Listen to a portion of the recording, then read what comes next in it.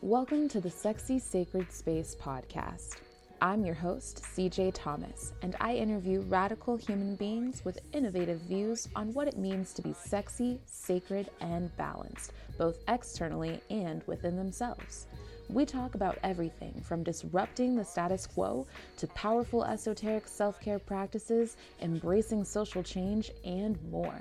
This show was created to help you make and take up your own sexy sacred space. So let's go.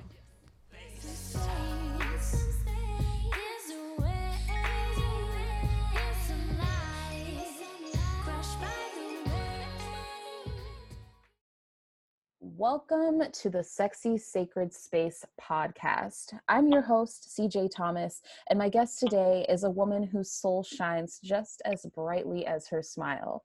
Rhythm is the founder of Divine Thrive Realm, a grief counseling, coaching, holistic healing, and body work and conscious death work center. I asked Rhythm to come on to the show today to share with us her perspective on grief, revolution, embracing and defining Blackness in a world that's just now truly awakening to it. And I'm so excited to dive into this juicy conversation with her today. Welcome to the show, Rhythm. Well, thank you for having me. Thank you. I am very excited to be here. We just knowing who you are and knowing that this podcast and knowing that you have so many great listeners, and also just that the platform that you stand on is just so solid and so beautiful. So I'm really glad to be here. And thank you so much for agreeing to come on to the show. I know that when I had just started the show, you were one of the people on my list that I wanted to get on. So I'm really grateful to be able to do this interview with you today.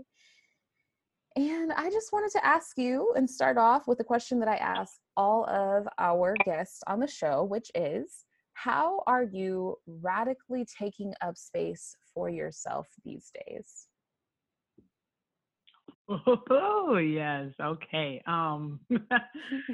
That's such a deep question, because that can just take on many forms for me right now. But I would say one of them, well, it's not even one because it's just so many areas of it. But the whole idea of me saying like taking up space is literally like physically being outside and just being able to relax in the space of just outsideness and just having fresh air and hearing the water and hearing the birds sing, and just being able to move through outdoors in just a way that I find great pleasure in, either through biking, either through hiking, and just in complete meditation out in nature.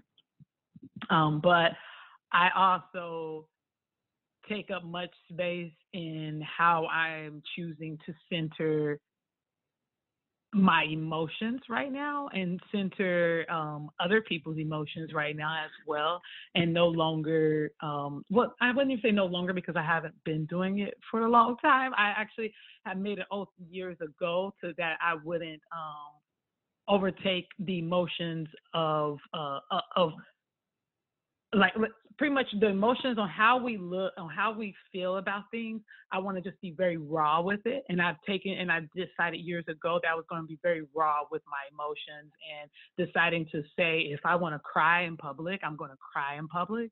And if I'm going to feel sad in public, I'm going to feel sad in public. And nobody's going to make me feel that me feeling sad, or why do you feel sad? We're in a good place, or you're in everything is good around you. Like I was just really tired of masking my emotions.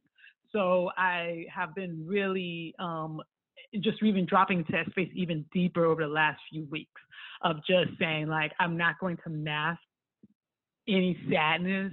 I'm not going to mask any anger. I'm not going to mask anything that I feel has allowed other people to be comfortable in complacency with how all emotions. And I have been just okay with just taking up that space of unmasking and being raw and being pure and being open and coming as that person of being raw and pure and open to whatever space that I'm going to, even if it's just walking down a grocery aisle. Like I'm choosing to be in that emotional space and just not and just being okay with just being in it. And that's how I'm taking up space. That is such a beautiful answer. And thank you so much for sharing. And I think it's really powerful because, you know, it's so hard to be vulnerable. And we're not all taught that that's safe or okay. And it may not even be like a verbal, like, this is not safe. It might just be, so much of showing up in your vulnerability and getting shot down or isolated and not knowing that it's okay to still be that vulnerable person and that it really, sparks power. So I think that's beautiful that that's how you're taking up space in the world. And I hope that the people that you're around are, and I'm sure that the people that you're around are really being influenced by that. Yes, I hope so too. I tell people that like sometimes I don't see the benefit of it until sometimes after. Like I don't like at those moments you just sometimes can say that, oh, like I don't know why this like why I'm choosing to do this right now, but this is just what feels right. Mm. And everyone might not might not even reflect that. Might not reflect that this feels right, but later on, um, as days evolve, as time evolves, there are people who really do appreciate that. There are people who really do say that, like, I thank you for being that way. And even at that moment when you didn't recognize that you were okay being in that moment and being and centering your emotions, I think that there are a lot of people who find that uncomfortability, but there's growth. There are people who find growth in that vulnerability, and like I said, at that time they might not reflect it, but later on I've had people tell me that like, wow, like I really appreciate you you being that way, or I really appreciate you not just contouring yourself and into what other people want to be reflected back at them. Like I'm really glad that you really chose to not be that person and you chose to say that I'm going to be whole, I'm going to be myself, I'm going to show up just as myself, and no matter what the degree it may be. And so yeah, I've been just working with that as well, just not having that reflection back at me and just knowing that it can easily evolve into thankfulness later on down the road for other people. Absolutely. And I know that just based on the work that you do, you're no stranger to putting yourself in spaces that aren't considered to be comfortable for other people. And especially when it comes to the death dueling that you do and the grief work that you do. And I'm curious if you would like to share with our listeners how you got into that work. Okay. Well, I've been doing this type of work for over 6 years now, and I initially got into it. But I tell people I've been doing the work for 6 years, but it started way before that. It started. I would even eventually say that it started once I was 12 years old, and I had a friend who one of my best friends, powerful little warrior princess like me. Um, she she was murdered in a more of a violent attack had happened. Her brother was in a gang, and she was just so happened to got caught in the crossfire, and she ended up dying. Her brother ended up surviving. He was like in critical care for like 2 months, and nobody knew if he was going to survive or not. But he actually ended up surviving. But she was dead on her. And I recall that moment of great pain and great grief that happened to me because she had been one of my best friends. I had known her since we were probably about 7 years old when I met her, and we just sort of continued growing up together. And throughout all throughout all the arguments, throughout all of the tensions that we had, we still remained very tough and very bonded. And I remember once she passed away, it was brought to my attention, and I remember my mom coming to me and just like in complete grief and complete mourning, and telling me mournfully that your friend, we just found out that she was killed, she was murdered, and it was by a violent act, and all these types of things. And I remember then that instead of my mom telling me it's going to be okay, she just looks at me and she says, what do you feel about this? What are you thinking? And I just, of course, however I could verbalize it at that moment, it was just great sadness. And my mom supported me through that process. Wow. She supported me through the process multiple times when it would come up, because I realized at that point in time that grief wasn't linear, and that there was no true process to it that like really looked a particular way. There were aspects to it that maybe looked the same, but it was very different. It was I would see something that we played with together and I would cry, and I would it'd be a month later and I would think about her and I would just start crying, so it would be these things that would come up, and my mom would just be okay with supporting me through the process. She would be okay with not telling me and putting restrictions on my grief. And she gave me so much room to be able to move freely in. And she didn't have any answers. I mean, my mom had witnessed so much grief in her life. She didn't have really any answers. Like she wasn't able to, she didn't give me any answers, but she also didn't interrupt my process. And fast forward years later, my mom gets diagnosed that she only has a few months to live because she has cancer, and we have to get together. The whole family has to get together and figure out what they're going to do. And that's really when the work started of me just saying that, like, you know what, like, this is hard, but I have to be able to place my hands on this body. I have to be able to lock eyes with this body. I have to be able to find a reflection within my body and her body. And that was a necessary moment for me to really realize just how important the process is, to really be present during active dying stages. And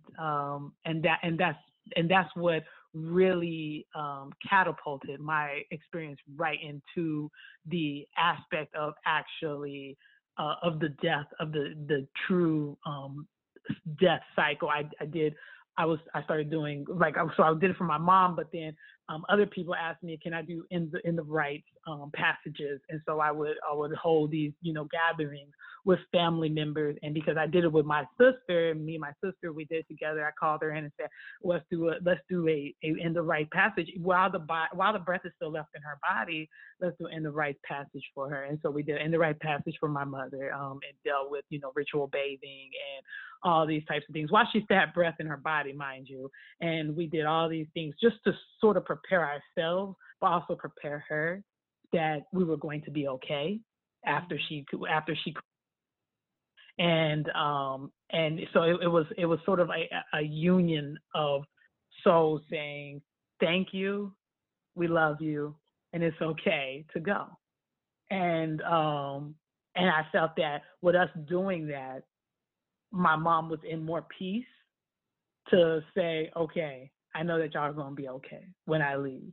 Because she, at first I felt that there was energy that was sort of like allowing her to still sort of hang on in that middle space, because her love for us and her ideal of being the protector and hanging in there really, it was encouraged by everybody. Hang in there. Oh, we're praying for you. Oh, we're, oh, well, God's got this and this and this, any religious, anything anybody could throw at you. They would say, let's pray about it. Let's do these things. But the problem with, well, it's not even a problem, but it can be problematic, because once we tell that to people, once we do that to people, we're literally going out of our way to not acknowledge the act of dying process. And the act of dying process is so important, and it's such a short window. And that short window of that act of dying process is a powerful one. And it's one that more people, I feel, once we tap into that window of opportunity to say, I see you, I love you, I acknowledge you, and you're free to go, that heals. That's more healing than us denying it or saying and doing everything to keep the body there. Right. And so I through her body, I developed even the same body that I came from. I developed an even deeper birth through her body again at the end of her life. Wow, that's amazing. And so there's a few questions that came up for me while you were sharing that, but I first just want to say, just from sharing the story of losing your friend when you were younger to sharing that process you went through with your mother and holding space for her it through her active dying process, I just thank you for sharing that, because that's really, while I understand that is a deep part of how you got your origins and what you do, it's also a lot to share. And I think it just really speaks to that vulnerability that you were talking about, and how you do show up in that place and you are able to share that story. And I want to dive into it a little bit later about what it's like to be able to share that story now, after, kind of coming through it, and how it's helped you grow. But the first thing that I want to ask is about the rituals that you and your sister did during the active dying process for your mother while she still had the breath in her body. And also, so with those rituals, like where did those come from for you? Was it something that you had learned before, or was this something that you had kind of channeled intuitively? A little bit of both, to be honest. It was literally a little bit of both. It was I have strong Southern roots. My family is very strong Southern roots, and we have lots of things that go into the process of a dying loved one. And my aunts and my uncles and everybody else have it, but like we have our songs. We have our that we sing over there, that we sing at a person's bedside. We have our chant that we sing. A lot of them do come from more of a religious point of view, but there was also, through that breakthrough, that I met another midwife, and she was a grandmother midwife. She's gone now into the next round, but she pretty much also I remember just being like, I don't really know, like how to truly process all of this. And she really helped me as well to just say by giving me even more ritual to do that really assisted with that as that full circle. But one of the things is that, to be honest, is showing up so empathetically and being there, because that's the way my family has always been. And so for instance, massaging the feet and putting anointing oil on the feet and massaging feet, putting anointing oil on the head and massaging the head of that person really dying, holding their hand and humming and praying and like out loud, because we're very loud and boisterous with it, and we're just that. So that was that's just my lineage. That has been what I've seen when we would visit an elder's house and see my mom do, see my aunts do. We would lay hands on them. They would touch them. And I just remembered that being so important, because in my culture, we are so physical. Like we are so intimate. We like, and that's just a Black spirit, like coming through. But we will touch you, and even though it's a body that is literally dying, they will go in and pray loud and place their hands on the body. They would go in and rub this body down. They would rub oil on the feet. They would rub oils on the head.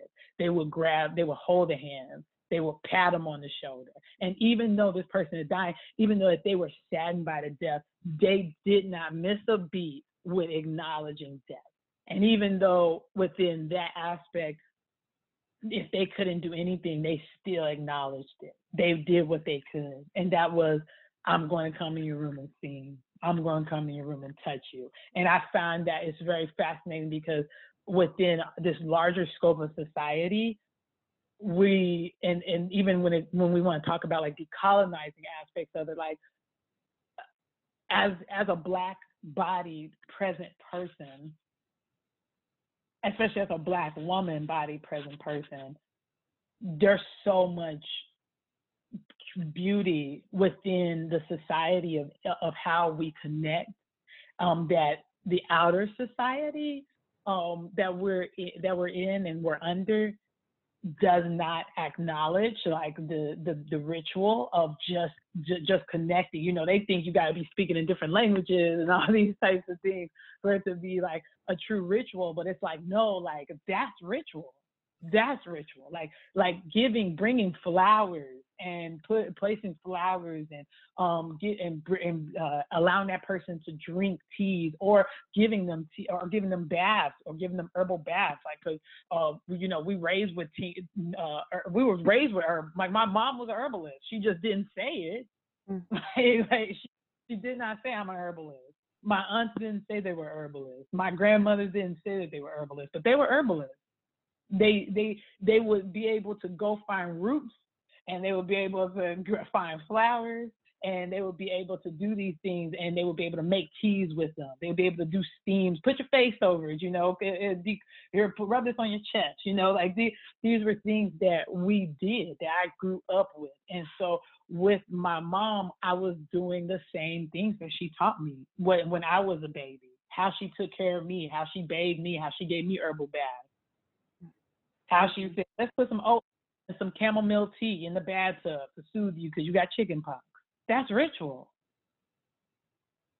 Yes. Like, let me rub oil on your scalp. Let me do your hair. Let me massage your scalp. Let me braid your hair. That's ritual. Absolutely. Let me, like just combing and brushing and kissing your forehead, holding you and humming, rocking. That's ritual. And that's what I tapped into. And then along the way, I added to it with just extra knowledge of even deeper ancestral knowledge that I gathered. But that's how I was able to put it all together. And we were able to give my mom make a bath of different herbs that not necessarily just she taught me, but like I said, once again, ancestral knowledge. And me and my sister gave her baths. We bathed the body. And bathing the body is like my grandmother would say, I'll wash you in my dreams. So it's so important. It is so important to acknowledge that that water has always been so important to us, as a culture, as a people, as a community. Through water, we have been disenfranchised through water. We have been stripped from certain ideals of water, but we literally, water is truly life for us, and it's always been that way. Yes, absolutely. It's where we came from. And it's right. And I really love how you were speaking to the fact that ritual is something so simple. And in that simplicity, it is also so sacred, like just combing and oiling the scalp. you know. And I think that it's really important for me as a Black woman to hear that, as an African American Black woman. And I think for any African Americans out there to hear that, like, we do have roots, even though we are part of, you know, we come from the diaspora, and even though we don't know always where exactly, you know, we're from, and as far as in Africa goes, we still have had to, as a race of people, as a community of people, overcome things and find ways to comfort ourselves and nourish ourselves, and to celebrate and to honor, just like you're saying, honoring the passing of your mother, you know, to honor the life transitions that we experience. And we have created our own roots in doing so, our own rituals in doing so. And so it's just such a beautiful reminder that, you know, while it may feel like we're so lost and we have to reach out to all these other places to find some sort of anchor to hold on to that tells us who we are and where we come from, we really don't have to look that far to find that. Absolutely. Yeah. Yeah. And I think, and that's why I do call it decolonization work, because of just what you said, is that we're not given the credit that we're due on how we have brought forth ritual in this country. Mm. We're not given the credit of our dance and songs, of bringing forth ritual, songs that came from birth, songs that came from birth, or songs that came from death. We're not given the credit of our chants and of our stumps, and like, we're not, that credit is not, it's just not due. I mean, it's due because we don't have the same opportunity to sit back and truly acknowledge just how much we've given, and our ancestors given right here on this soil. What we've truly given, we've given a lot. We've given a lot of our grief, and we've also given a lot to the death work that is done here in America. We've given a lot of it.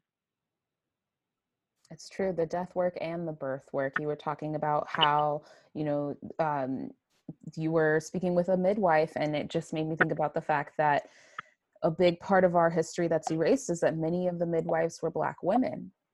And it's real. It's the fact that Black people have given so much, and we haven't received the credit that's due for all of the work, the blood, the sweat, the tears, everything that's gone into essentially building this country. And I don't want to say that to say that we were the only ones that built this country, because I don't want to, you know, erase the history of the other immigrants that came over here and helped build this country with no credit. But just in this conversation, speaking about Black people, I think that really speaks to why what we are experiencing right now is so intense. And so for the listeners out there who might be listening to this after it airs, we are in the middle of a revolution right now. We are in the middle of seeing many riots across the country around the death of George Floyd, the death of Breonna Taylor. There are so many Black people who have been killed.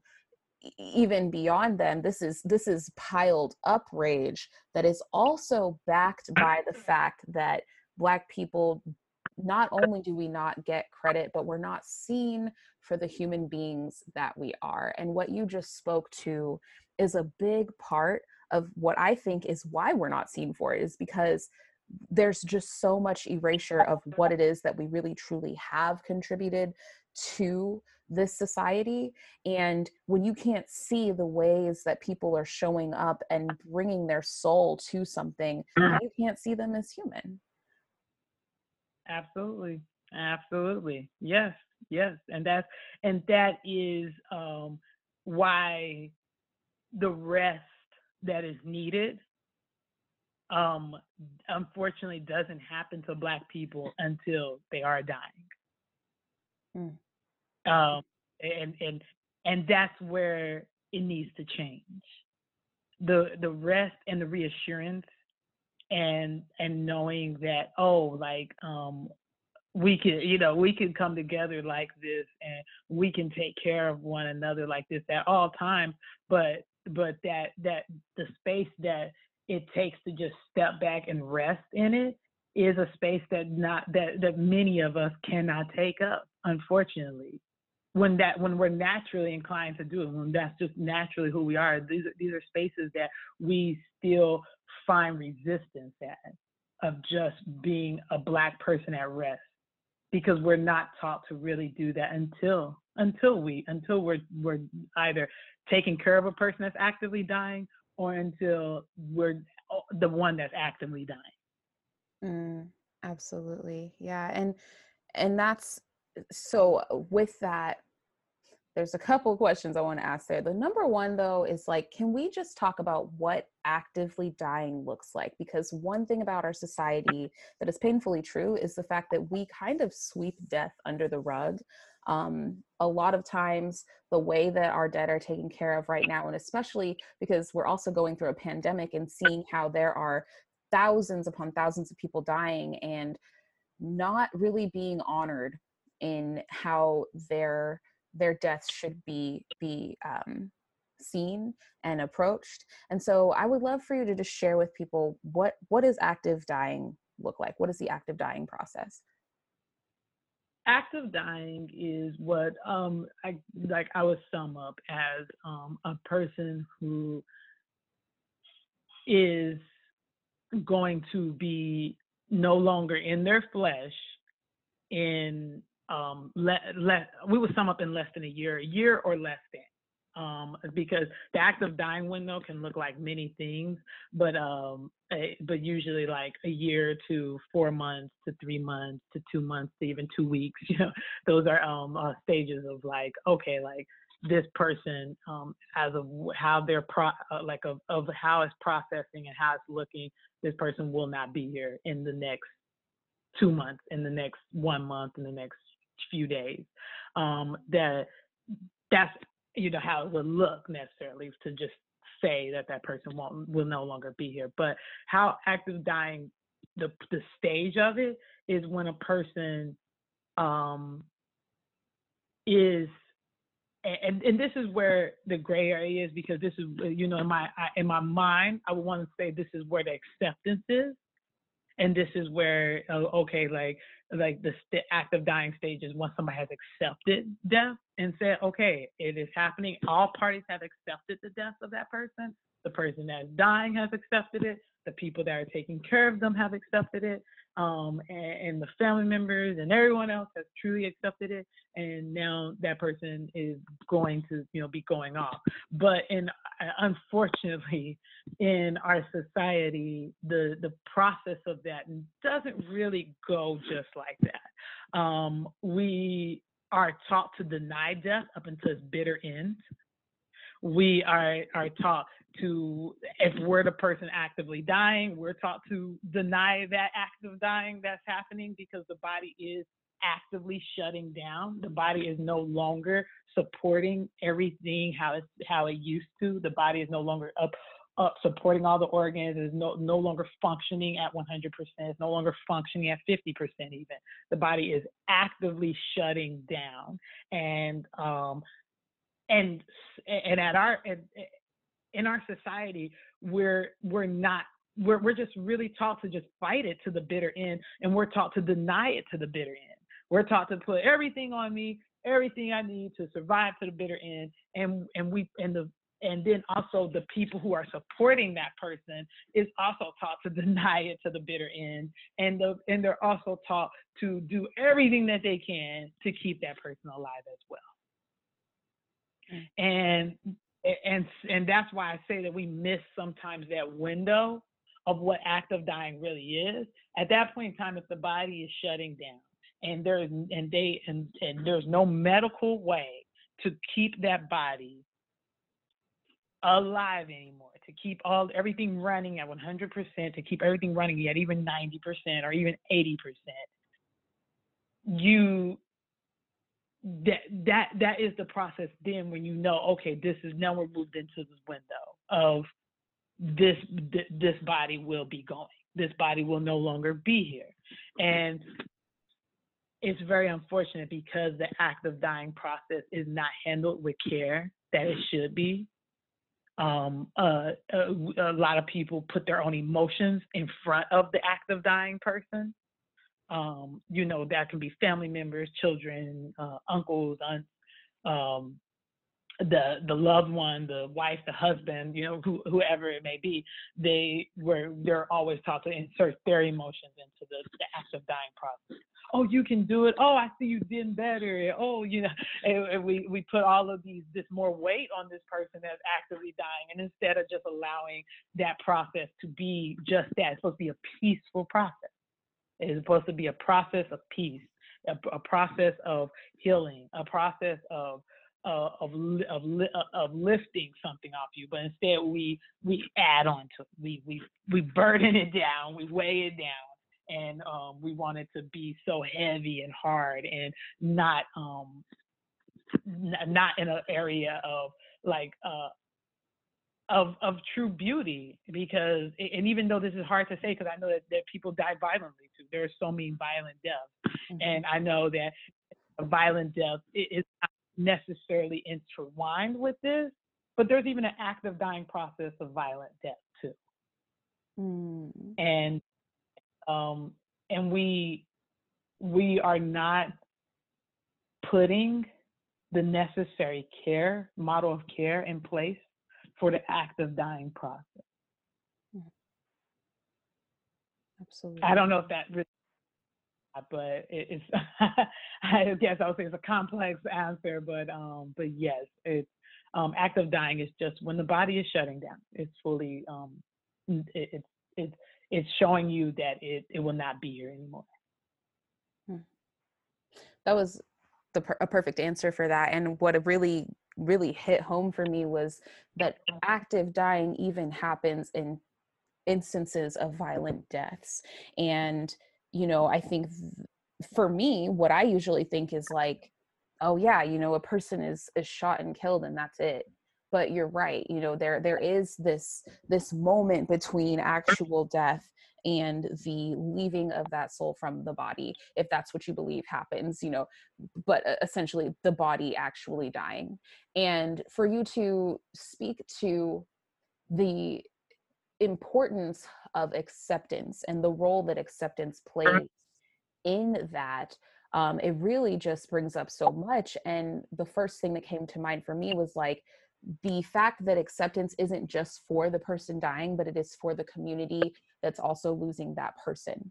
And when we look at these, horrific deaths that are happening all across media where we're seeing Black lives being taken, it really just brings to the surface the fact that these are deaths that it's really hard to accept because we can't accept the way in which it's happened.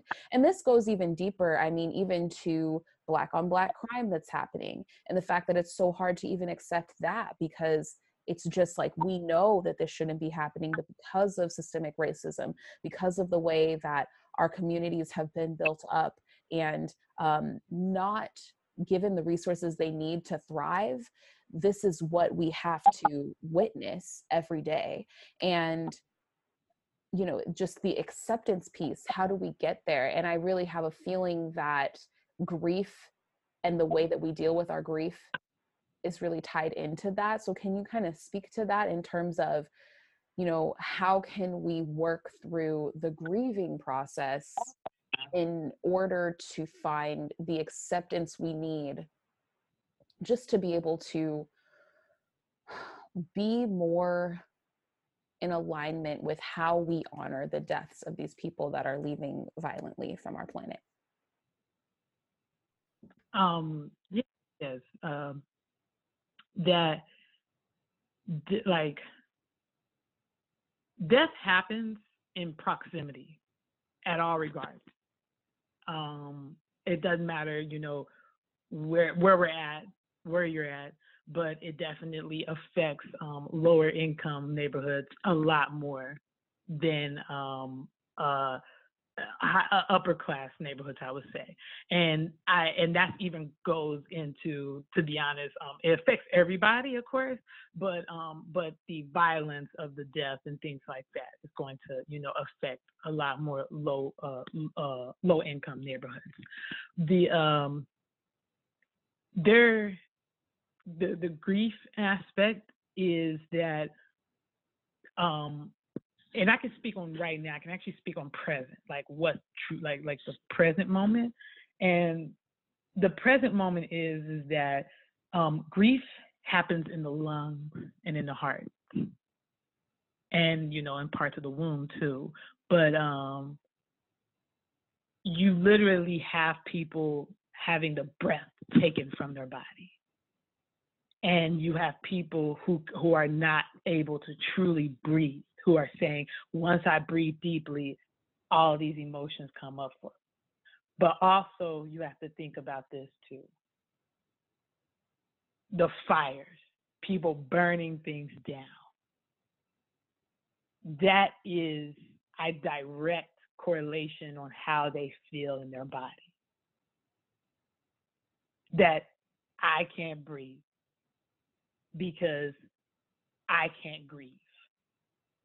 And when you can't grieve, you are constantly being faced with re-traumatization over and over and over again, because you have to be answering another phone call. You have to be on another Zoom meeting.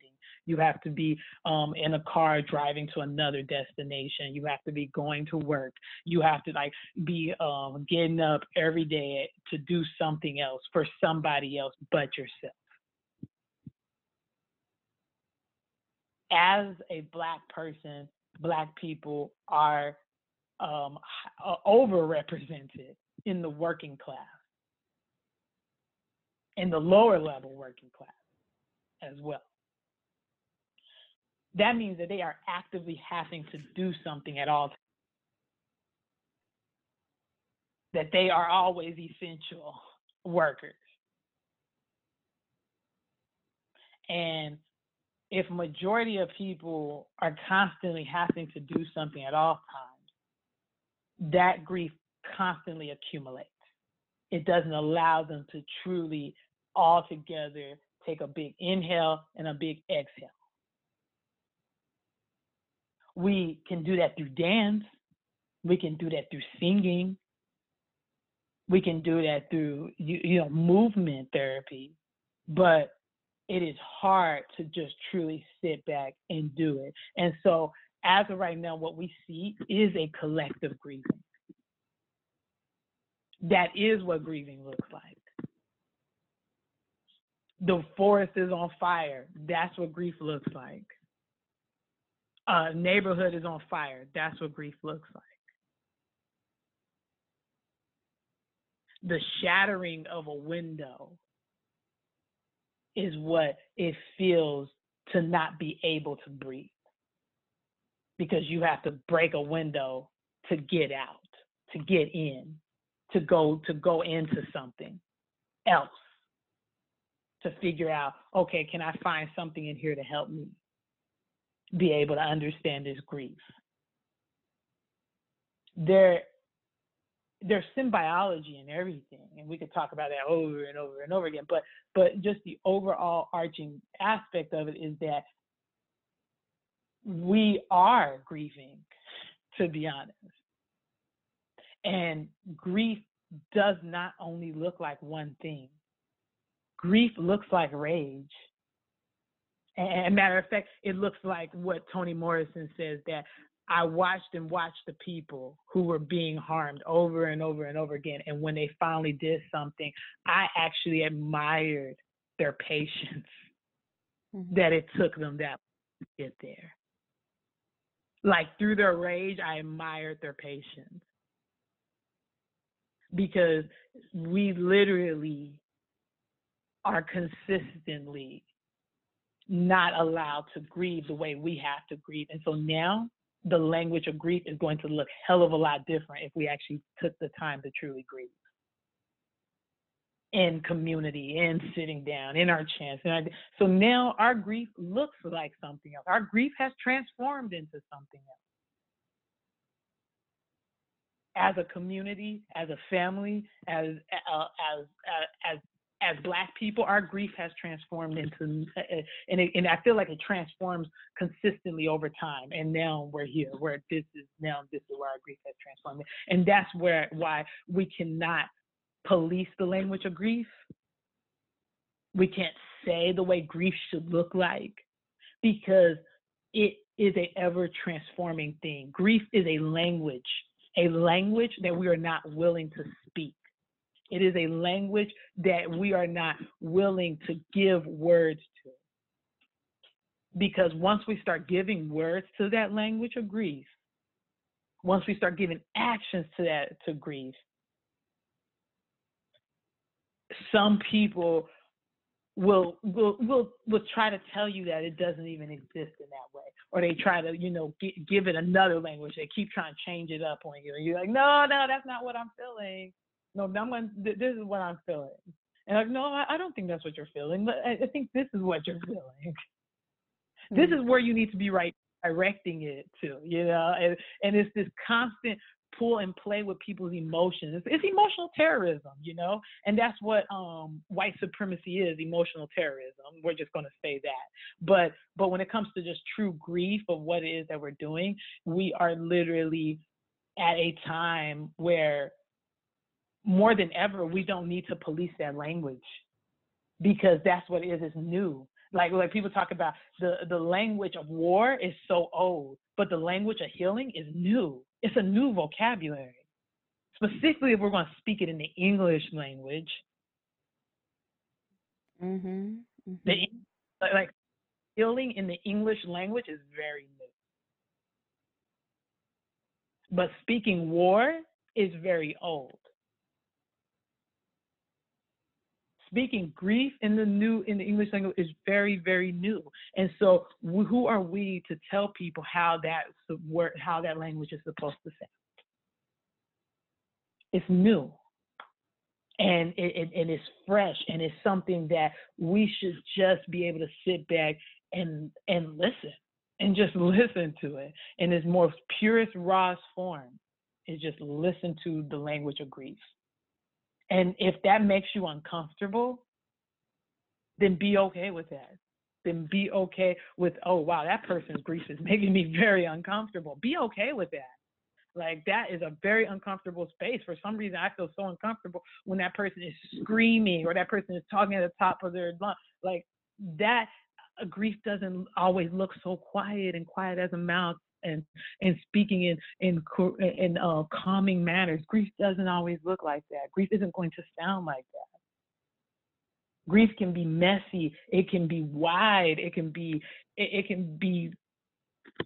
everything, and it can be everything all at the same exact time, because that's the complexities of it. Grief does not have to be one lane. It's just like people are not one lane. We are all very complex beings.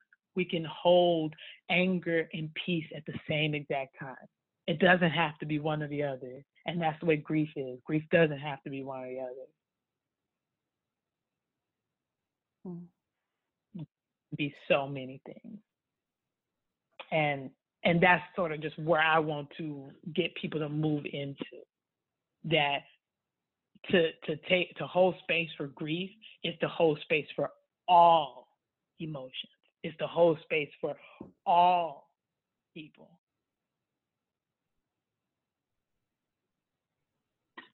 Absolutely. So I'm curious for those, because while, like you said, healing is a new language, and because of that, there are so many people who just don't know how to hold space for the energy that comes up in the presence of grieving. And I also just want to speak to the fact that you're really, really driving home that there is no specific way that grief looks. And so, like you said, while grief can on one side look like rage, it can also look like laughter and celebration. And it made me think about a video I saw cycling on social media where, there was a group of protesters who were just like dancing and Right. expressing themselves through movement and through their bodies. And it's really important that we hear and remember that, because it's like, we've got people out there in the media making it look like the only way that Black people are showing up right now is in anger, and making that a bad thing. And it's so important to remember that, none of it's good or bad. It just is. It's a grieving process, like you've been saying. And also that it's not all anger. And I think that it's so dangerous to have those narratives that pinpoint one specific behavior on an entire group of people, because that's how we start to create those stereotypes. And it's how we start to, I think, drive an even further rift between groups of people. So I really just appreciate what you're saying about the fact that it shows up differently, and there is no policing of the language of grief and what it looks like. And I also would love to hear from you, what some of your suggestions are for people who aren't used to holding space for grief, who aren't used to the discomfort that comes up. What are some ways that you would say they can, maybe if it's just like one practice to start with or a couple of practices to start with, that can help them learn how to hold space in a better way? One of the biggest practices that I feel that that can really help a lot of people is that for them to either set a timer for themselves, or I don't know, I would say set a timer. I would definitely say set a timer. Actually, that's where I would start. I would say set a timer, and fully listen to somebody. Say, okay, I'm going to listen to this person without any interruptions, without anything, without even an agreement or not, nothing. Like I can, nod, or I can rock or whatever, but I'm not going to say anything for 10 minutes while this person talks. And then at the end of that person talking to them or venting or however that person is showing up at that moment, then at the end of all of that, I'm only going to say, how can I help? What can I do for you? How can I show up for you today? And that's it. Just don't interject any answers. Don't say, well, I know what I can do, or, oh, let me tell you something, or, hey, this, and that. When there's strong emotions, sit through it. Sit and just witness and time yourself. Because I tell people what's wild is that you realize that until people start timing themselves, they'll be like, oh, shoot, like I would have interrupted here. And I look down at my timer and say, oh, no, I got 10 whole minutes left. I got 5 more minutes left.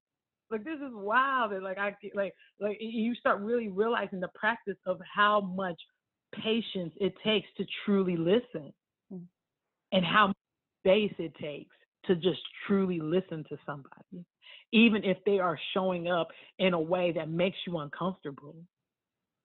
And you just sit there and say, like, whoa, like I let a person yell and rage for 10 whole minutes or 20 whole minutes, and I held that space for them. I held that space for my kid. I held that space for my dad. I held that space for my loved one. Like just being able to just not rebuttal them, not rebuttal their emotions, and just allowing them to just be able to exist, and you just sit and listen. And then how can I show up for you today? How can I help you today? Beautiful. Yeah. And I think, I'm sorry, go ahead. No, you're okay. Well, the good example.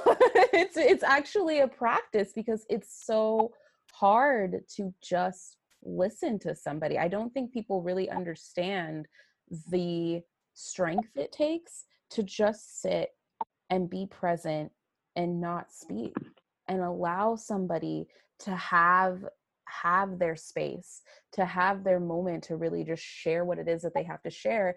And I also think that with the question that you would pose at the end of what can I do for you, I think it's really important to remember to come to that question without any motive of like, you know, how can I make you feel better because I feel so bad? Because I think that Right. sometimes that gets really dangerous, and it starts to kind of be this like unintentional maybe, but centering of one's own feelings in the midst of someone else's process. And I think that, you know, just that the word centering, it's really new for our community and for our society, and people are like, what does that even mean? And so just for people out there who are listening to this practice that Rhythm is sharing, I want you to know that like when you are centering yourself in the midst of someone else's experience, that means that you're kind of listening to respond instead of listening with care. And you're saying, okay, I hear all of the grief and pain that this person is going through. And while you're listening, you're thinking about all of the grief and pain that it triggers in you. And now you're saying, well, how can I help you? How can I make you feel better so that you can now be in a place where you can hold space for me and my process, because now I have all this stuff I need you to deal with. And I think that that can be really dangerous, because like, how do you find healing when no one is really being like fully present to hold space without any hidden agenda? Right, right. And that's a great point you made, because yes, you're absolutely right. There are people that are very less empathetic, and they are only doing it for their own agenda. And so I think at that point in time, once you are bringing up what can I do for you, you have come to the already empathetic point within yourself to know that I'm not here to have answers for anything.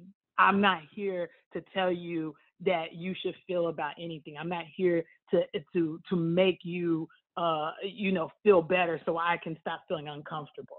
I am literally asking you because I want to truly know and truly show up in a way that is going to truly be one that you can see of love and cherishing and softness and whatever it is that you need. Like, I can truly be that one for you, but not because I have another agenda. Because I want to not give you words, because I don't want to give you things. I want to know from your own mouth or from your own experiences, what truly do you really need, and not go in with a term of saving anybody or helping anybody, but truly saying that's what a community would do, would try to show up in a way that truly is going to help this person that is grieving, and not just saying, oh, everything's going to be okay, or let me just give you something to stop this process. Let me just do something to speed this process up. Let me just, it only exists to figure out how you can then, in exchange, I can center myself again. It is truly a one of empathy, of knowing that you have no answers. You have no answers, and this is not about you at all.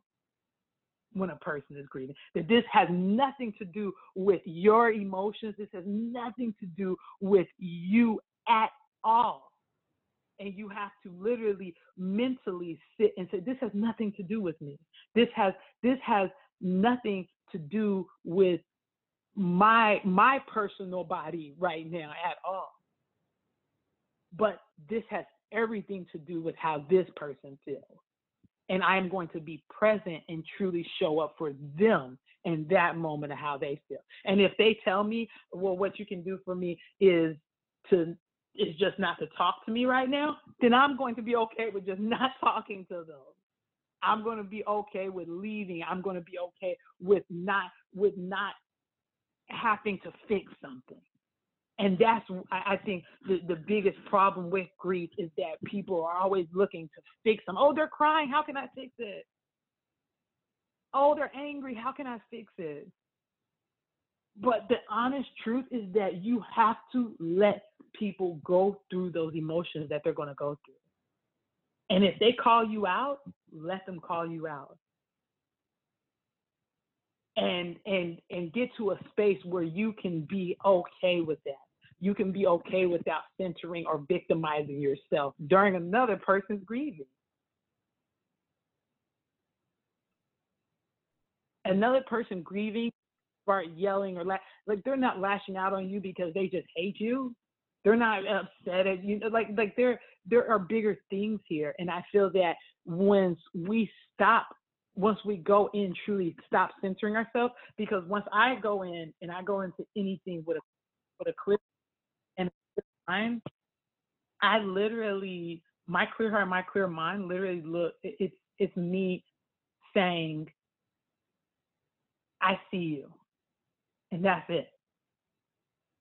And that's all, and that is usually what is a recognition of all things that exist within our society, is the representation of knowing that you're seen.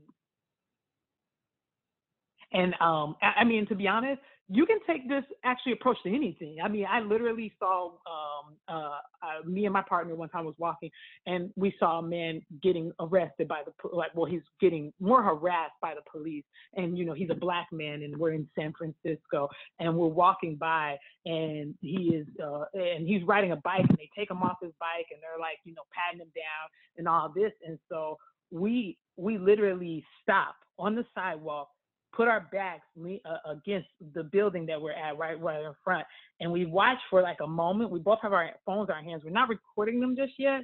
And he starts recording. I walk up to the man and I say, hey, I see you. What do you need from me right now? And that was literally it. And he looks at me, he locks eyes with me, and he says, I don't need anything, but thank you for being here. And we walk back to the spot that I'm at with me and my partner, and we continue to watch while the whole thing goes down. And the cop is like, oh, and you can see the rage in this man's face. But every time he would get super, super, super angry, he would lock eyes with us. And I was there. We were solid. We were like, we're here, radiating whatever it is we need to radiate at this point in time. We're not talking. We're not saying, oh, this, and that.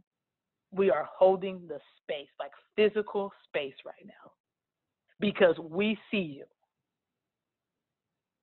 And if you need me to do anything, I'm here. But if you don't need me to do anything, I'm just still here.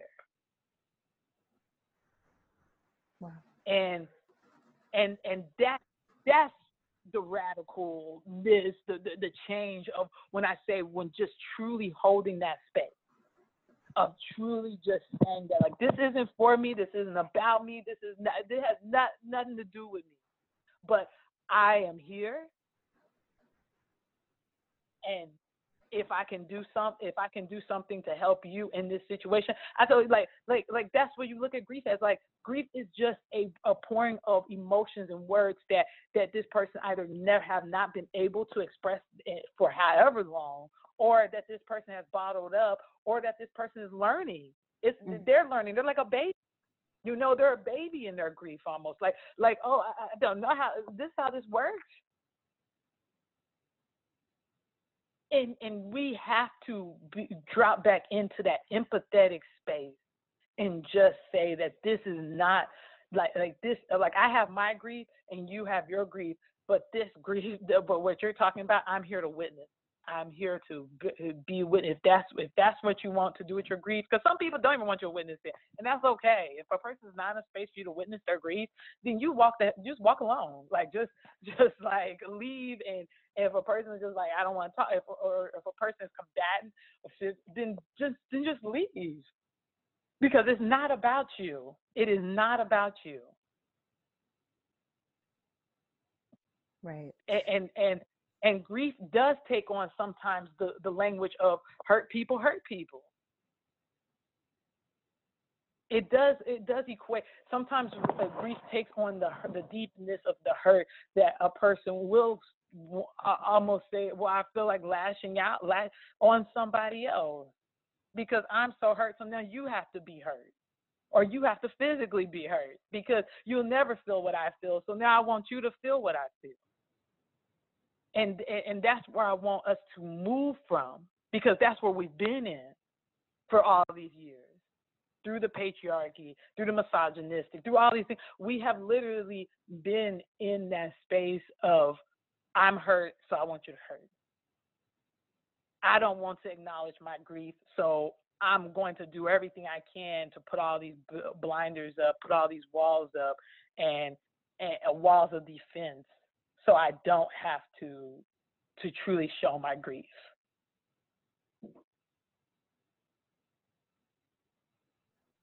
Right. And that's where it goes. That's just where that's where just true empathy needs to be at.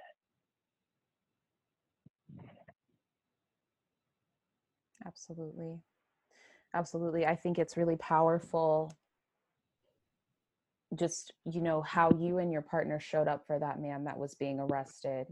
And it really speaks to, just since everything happening with the death of George Floyd and all of the riots that have happened and the protests, not all of them are riots, some of them are protests, once again, looking at the way that grief shows up.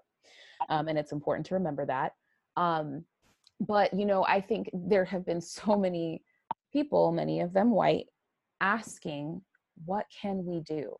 And I would like to say that moment, if you didn't hear that, go ahead and rewind this podcast and listen to what Rhythm just said, because it's really a powerful thing that you can do as a white person. The thing is, and I just commend you for even doing what you did, because it's dangerous in this country right now for Black people to do that, because a Black innocent bystander could become the next victim of police brutality.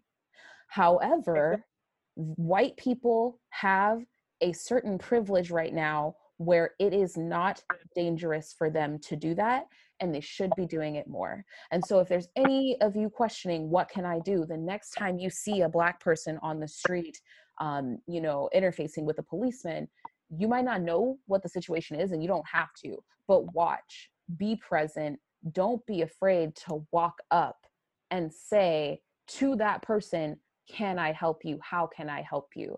Don't be afraid to bring yourself and your body into that situation, because you could be saving someone's life. And that's the one thing that, just on a personal note, with all of the videos I see of Black men and women being, murdered and treated in such terrible ways, the one thing I don't see is that I don't see people coming up and putting their bodies between Black people and the police. Well, because fear, we're taught to fear, and fear is also a form of suppression of grief. We're taught to fear death, we're taught to fear grief, we're taught to fear emotions, we're taught, like, fear is a stronghold within this country. We're fearing the conversations around race, we're fearing the conversations around sexism, we are in fear of police, we're in fear of people who are trying to protect us. We are taught to subconsciously fear everything that protects other people's agenda, that doesn't protect the earth's agenda. We are literally taught to fear it. We, like you said, the whole thing, like, we have a fear of being labeled as angry or being labeled as hostile, but you have environmentalists that run out there constantly and are on the front lines and screaming and yelling, and they're called passionate. So like you have white men with guns. Oh, they're so passionate about protecting their state. They're so passionate about protecting they're they use words to make them look like heroes when they are expressing the same amount of fear that we express. So it's like, when does that cycle stop of not allowing fear to get in the way of empathy, to get in the way, to not allowing fear to get in the way of grieving, to not allow fear to get in the way of how we hold bodies during death, how we care for people during death. To allow us to start speaking about death more openly, to allow us to understand what death really is, allow us to stop just fearing the whole entire cycle. And and what's really fascinating right now, because you have so much fear has come up now, because the society that we're in right now, like in our present right now on a Saturday afternoon, our present society has not only had to face the conversation of death due to the pandemic, that is already taboo and already scary and already fearful, but then they had to face racism. The topic of racism, which is in the core of a lot of people, just as scary as death. That topic coexists because we've been taught to fear that topic. We have been taught to be in fear of it, like not just Black bodies, but white bodies too, brown bodies, other tan bodies. We have been taught to be in fear of that topic, and that topic sits within the same space that grief does, that death does.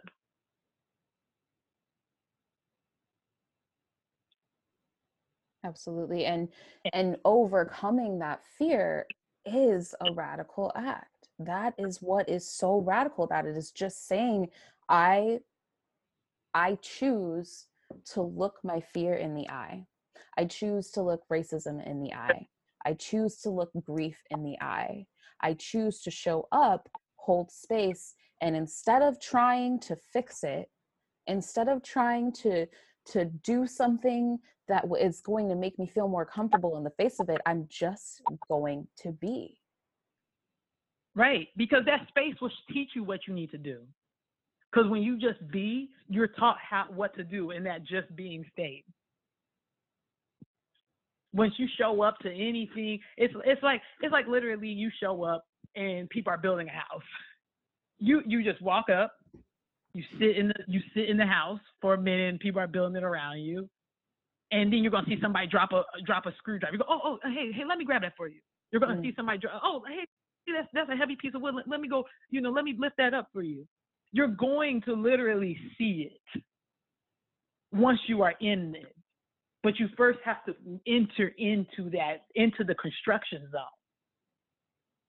to see what it is that you can, where it is, and the beams that you need, and the wiring that you need, and all these things to do. But if you have so much fear of not even entering into the construction zone, then you're going to forever be a bystander. You're going to forever center your own emotions over a building, over something that you can truly build, and something that can last, something that can be sustainably built. Our fear of going into these places we call unknown, into grief, into death, into racism, has done more harm to our very existence of the environment and species than anything else in this world. We have pumped bodies full of chemicals and put them in hard boxes and said that they cannot decay because we can't deal with the fact of decay. We can't deal with the fact of an ideal of a body really, truly composting and going back to the earth.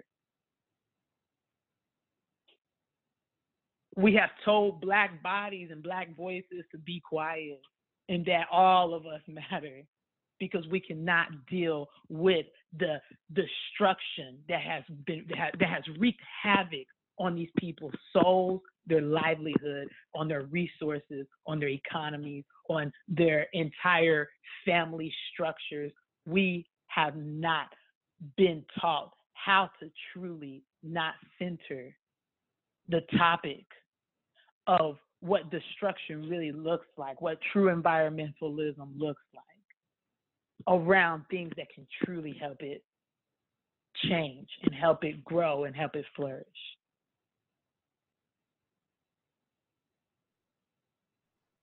because racism and the death of a Black body, the death of a Black body by another systemic play, another systemic piece in the puzzle,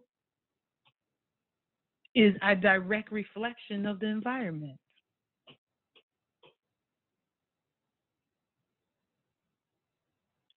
These all coexist. They all coexist. And one of my favorite sayings is to understand just truly the cycle. It says, we repeat what we don't repair. And I'm going to say it again. We repeat what we don't repair. And to truly start repairing, we have to get to the root of these things. We have to get to the root of racism. We have to get to the root of death. We have to get to the root of grief. We have to get to the root of empathy. We have to get to these roots. We have to get to the roots of patriarchy. We have to get to these roots.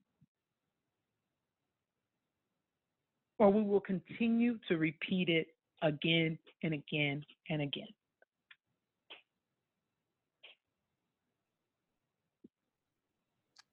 Very, very, very well said. And I just really appreciate you for sharing that perspective, that truth. And I feel like it's a really beautiful place to leave our listeners today, with just letting them know, like, this is where we're at. We have to be able to get to the root, and it will be scary. It won't be easy, but nothing worth it really is. So I really appreciate you, Rhythm, for coming on to the show today to just speak this realness, to speak this truth. I know that this is not going to be a really easy episode for everybody to hear, but I'm so excited that it's going to be out there for them to listen to, because I really do think that hearing this is how we really spark the real change that needs to take place. And I know that you have really dedicated your life to doing this work, to doing what's uncomfortable, and to holding space for grief, and to teaching people how to do so. And so I would love to just ask you, what's coming up? Where can people find you? And what are you doing in the world next where people can come and learn more from you? Okay. Yes, first I want to say thank you as well. Like, it's been great to be here, to be on this show. And I just really look forward to more of your work. And I know it's just going to keep being amazing. My work is, you can find me at divinethriverealm.com, or you can also find me at Instagram, Divine Thrive Realm, as well. And I also even have a Facebook page. I'm not too savvy with the technology as of right now. I'm trying to get better. I might have to get a team together. I don't know. But you can find me on Instagram. You can always message me. I'm very much personable. I love meeting new people. I love talking to them, and I like really seeing where people are at with their evolution of sacredness, of bringing back full circle of what it is that we really want to see our world evolve into. I would say my upcoming. I'm trying to think of my upcoming because I have so many random things that happen. But one of my upcoming things that I'm doing, I would say next Sunday, I will be it's called Spirit Weavers, and I'll be doing a virtual weave. So it'd be online. I would say go to spiritweavers.com. You can register for it. And you can specifically register for my class that I'll be teaching, but I'll be teaching the fundamentals of grieving. And that's a women only led space. So it will be, if you're a woman, hey, we got you. But I do hold I also hold a lot of other co-ed type of things, events as well. But that's my most upcoming one.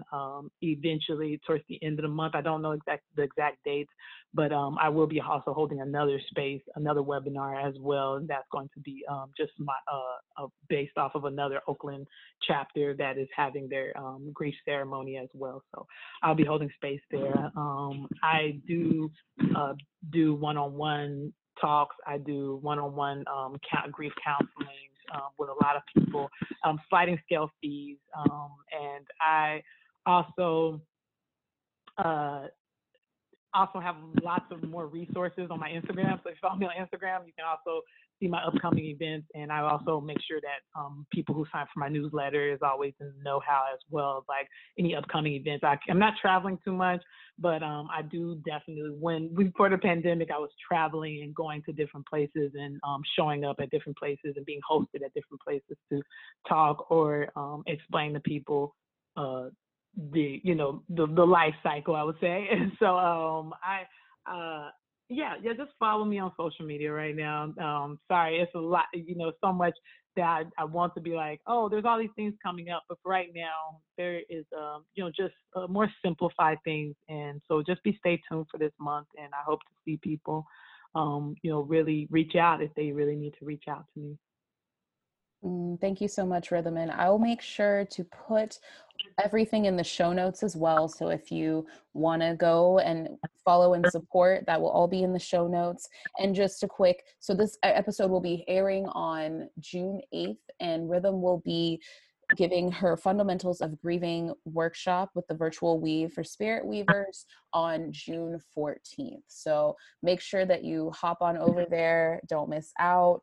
I know it's going to be even more amazing than what we just experienced today. And this was so powerful to me. So don't miss out, and support, right now, I think more than anything, what I'm loving about the times that we're in right now is that Black people are getting their platforms, the platforms that we've been, needing to get for a while now. So even if you don't have any intentions of, being ready to step into this work, go and support Rhythm. Just send her your love, send her your donations just to support, because the fact that we have Black people showing up to do this work, it's radical, it's powerful, and they should be accepted and supported in this work. And so I just want to thank you, Rhythm, for doing everything that you do and having the courage to show up every day for it and for humanity. Thank you so much. I appreciate it. I really do. I said that I really don't think there's anything special, unfortunately, about me that I'm just like that I'm not supposed to be doing, and I'm only doing what I feel that is necessary and has been necessary. So I really appreciate that. That really touches my heart, and so thank you as well, CJ. You are definitely holding it down. Thank you, and keep on holding it down. I love it. I love it all. And thank you, Rhythm. And hopefully we get to have you on the show again soon. I know there's so much that I still want to talk with you about, so I'll have to get in touch with you and have you back. I'm sure our listeners will want to have you back as well. And I hope you have a wonderful and powerful rest of your day. Thank you so much as well. You rest well. All right, sis. I'll talk to y'all later. That's our episode for today. I hope you feel empowered to go out into the world and make space for others, or just take up some space for your sexy self. You're worth it. If you enjoyed this podcast, I want to know about it. Don't forget to like, subscribe, and listen with your friends, because ain't no party like a podcast party, y'all. The music for today's podcast was gifted by Southern Oregon hip-hop artist and producer Jaya Rays. You can hear more of his amazing music on iTunes. That's Jaya Rays. Catch you on the next episode. Here is space, here's a wave, light crush. By the way, hear your heart, hears you clearly. What will you say? Here is heat, hear you speak. Here's a wheel that turns eternally. A lot of nothing, absolute and empty, just like me.